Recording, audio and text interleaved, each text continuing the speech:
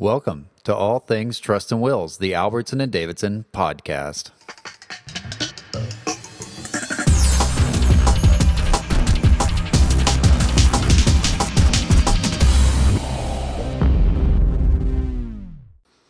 Hello, this is Keith Davidson. Thank you for joining us for another episode of All Things Trust and Wills. Today, I want to talk about strategies for dealing with siblings. Brothers and sisters are not always the easiest people to work with, especially when you're dealing with a family trust or a family will issue. There's a lot of rivalry, there's a lot of misunderstandings, there's a lot of jealousies that need to be worked through. So here's a list of some of the things you can think about and perhaps even use to work well with your sibling.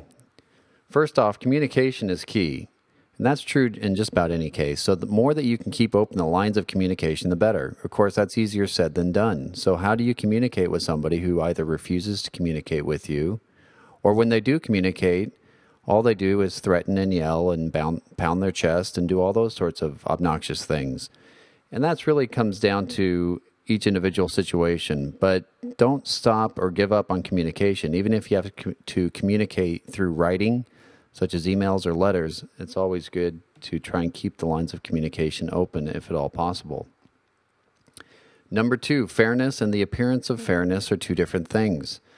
So sometimes just the fact that a sibling is acting as trustee is enough to raise everybody's suspicion and to assume that things are not being done properly.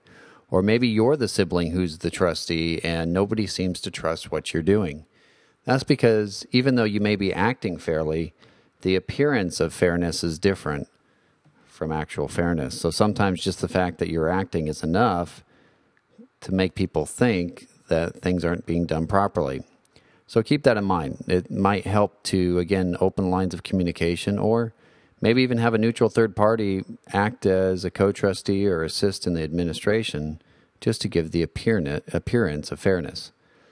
Number 3 is do not back yourself into a corner. So if you're making demands of a sibling, if you're making demands of any party, make sure you leave yourself a little wiggle room to be able to maneuver if you have to. So you don't want to tell somebody that you're going to march straight to the courtroom if they don't do what you want them to do, especially if you do not plan on marching straight to the courtroom, because then you've just made a threat that you're not going to deliver on, and it's going to hurt your case even more. So when you're asking for things, you can certainly say that you may consider taking action in court, but don't say you absolutely will. Leave yourself a little bit of room to maneuver.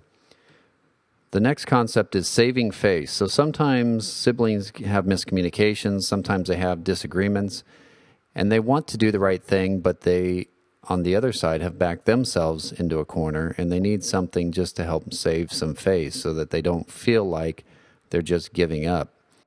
At times, just backing up a little bit to give your sibling a chance to change their mind or see things from a different point of view is enough to get things rolling again so that they can save some face.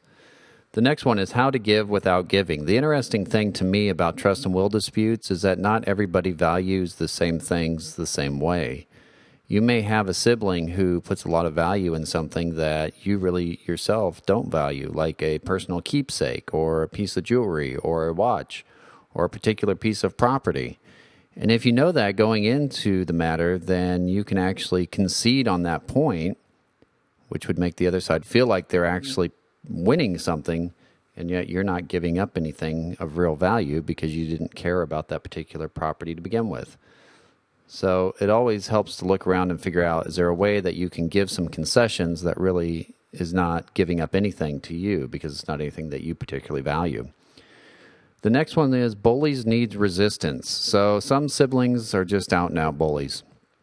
And the only way to effectively deal with a bully is to put up resistance. That doesn't mean that you have to bully them back, but it does mean that you have to stand up for yourself and you have to be a bit of a brick wall.